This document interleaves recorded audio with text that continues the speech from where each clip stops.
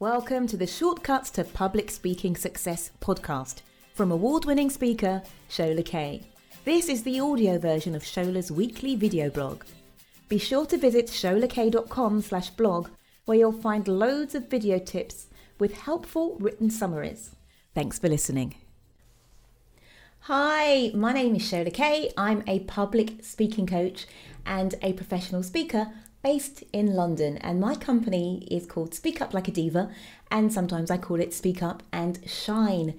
And what I want to talk about today is how do you deal with a hostile audience, or at least with unfriendly faces in the audience. Yesterday I was speaking with a lady who had come to me for some coaching advice, and she said to me, well, I spoke once before and there was somebody in the audience that seemed to be giving me a really dirty, hostile look.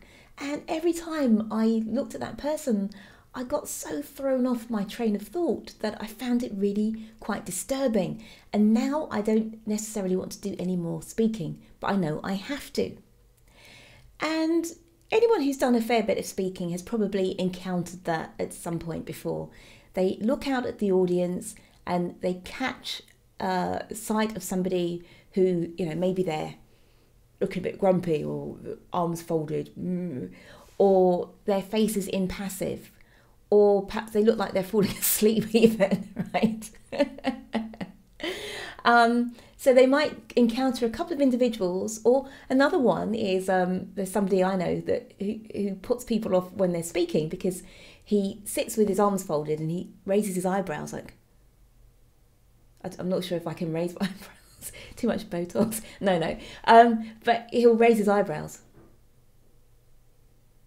as though what the person's saying is completely unbelievable and a load of rubbish. And so whenever they look at him, again, they're put off, off their stride by his expression. And so how do we deal with that when we have people in the audience who look that way? And I remember... some of you know that I also do some professional singing.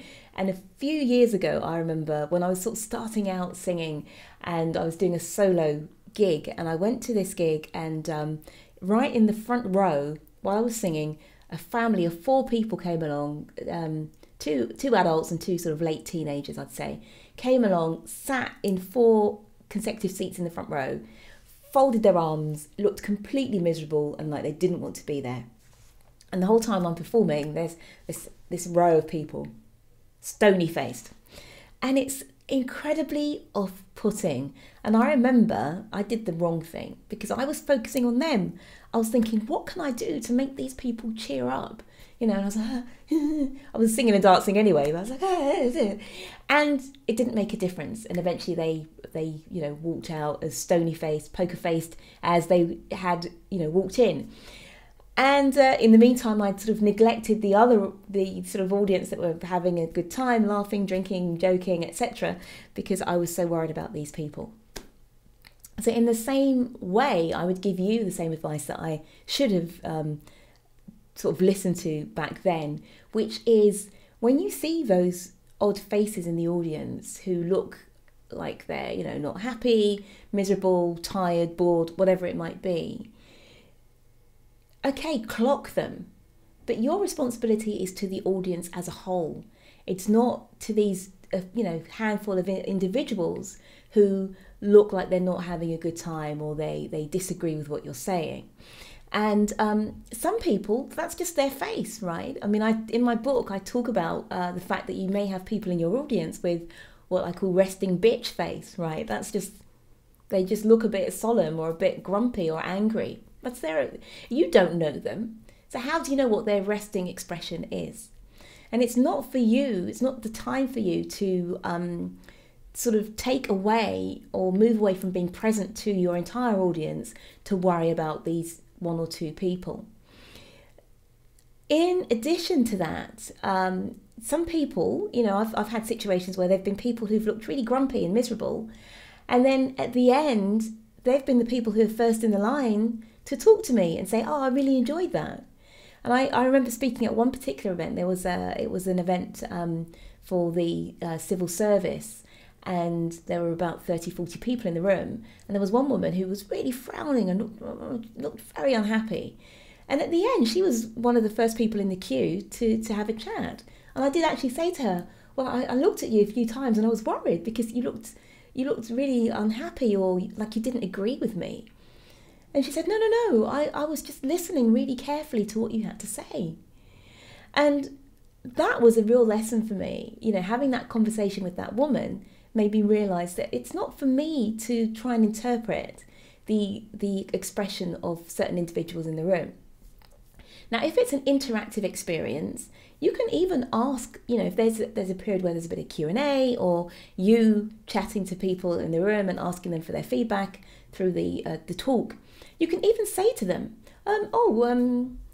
the lady over there, you look a little bit like you don't agree. You know, what's your opinion on this? You can, you know, ask people, call them out, see what they've got to say at that time. Another situation, it was a singing situation actually, where there was a guy who was sort of looking really bored and like he wanted to fall asleep. And I mean, that's probably more acceptable at a speaking gig than at a singing gig where someone's, you know, there's loud music and entertainment. But I said to him, I think I may even have said to him during the middle of the gig, I just said, hey, you know, you over there, you look like you're falling asleep, are you okay? And he said, I've just come off a really long shift at work, but I'm enjoying it, but I'm just feeling so tired. Boom, you know, get on with the show, right? So it's not always your fault when people look a bit miserable or a bit grumpy. Don't let them sort of divert you from your path, you know, from what you were going to say, and from being happy to be up there and having to be in this speaking opportunity. Now, one situation that is a little different than that is when you have an entire audience, or, you know, 80, 90% of people in the room, or 50% or whatever, when they look like, what's going on, they're unhappy or shifting, rustling, etc. Because it could be that there's a major miscommunication going on. It could be that you thought you were brought in to talk on topic A, whereas the audience is expecting topic B, but no one you know, is bold enough to call out and say, well, hold on, this sounds like the wrong topic. It could be that, you know, you are completely sending people to sleep, or your view is so different than theirs that you are ruffling their feathers and making them feel quite hostile towards you. So if you encounter a big, you know, like a big response to you that is not favourable, or people, you know, a lot of people looking like, if you don't know the reason for it, then stop and ask. You know, break that sort of barrier, that fourth wall between you, and actually reach out and say, look, guys, you know, is there a problem? And you might hear something that will help you to, you know, take a different course for the rest of your presentation.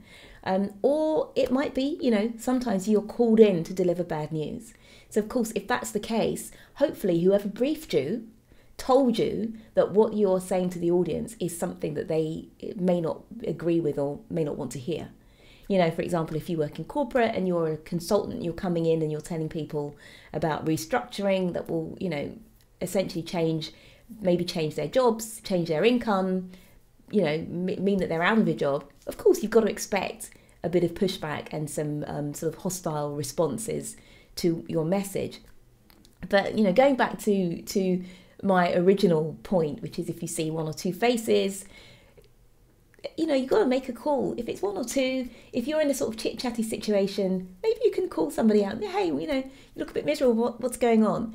But if it's just you know, like a smattering in a large audience, and most people look like they're having a good time, they're there getting the value that they wanted to get from you, and it's just a handful of people who look like they're not too happy, then, you know, your job is to serve the multitude, make sure everybody, the majority, is happy with what you're doing. Carry on. Don't be thrown off your path by one or two people who just may have a bit of a miserable day-to-day expression on their face, right? So I hope that helps. And if you're interested in learning a little bit more about how to deal with audiences, you may want to pick up my book, which is called How to Be a Diva at Public Speaking. And in this book, there is a section on dealing with tricky audiences. I think it's towards the end. And it's also in my 2 online courses, my group program and my, what's the other one? And the one on, what's it called?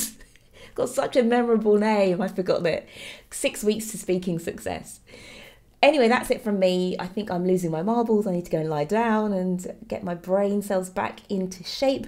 And I will see you next time. Take care.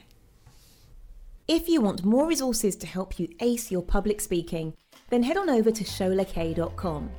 You can sign up for helpful weekly tips, download a freebie, or learn about online and in-person live events. See you soon, and keep on speaking up.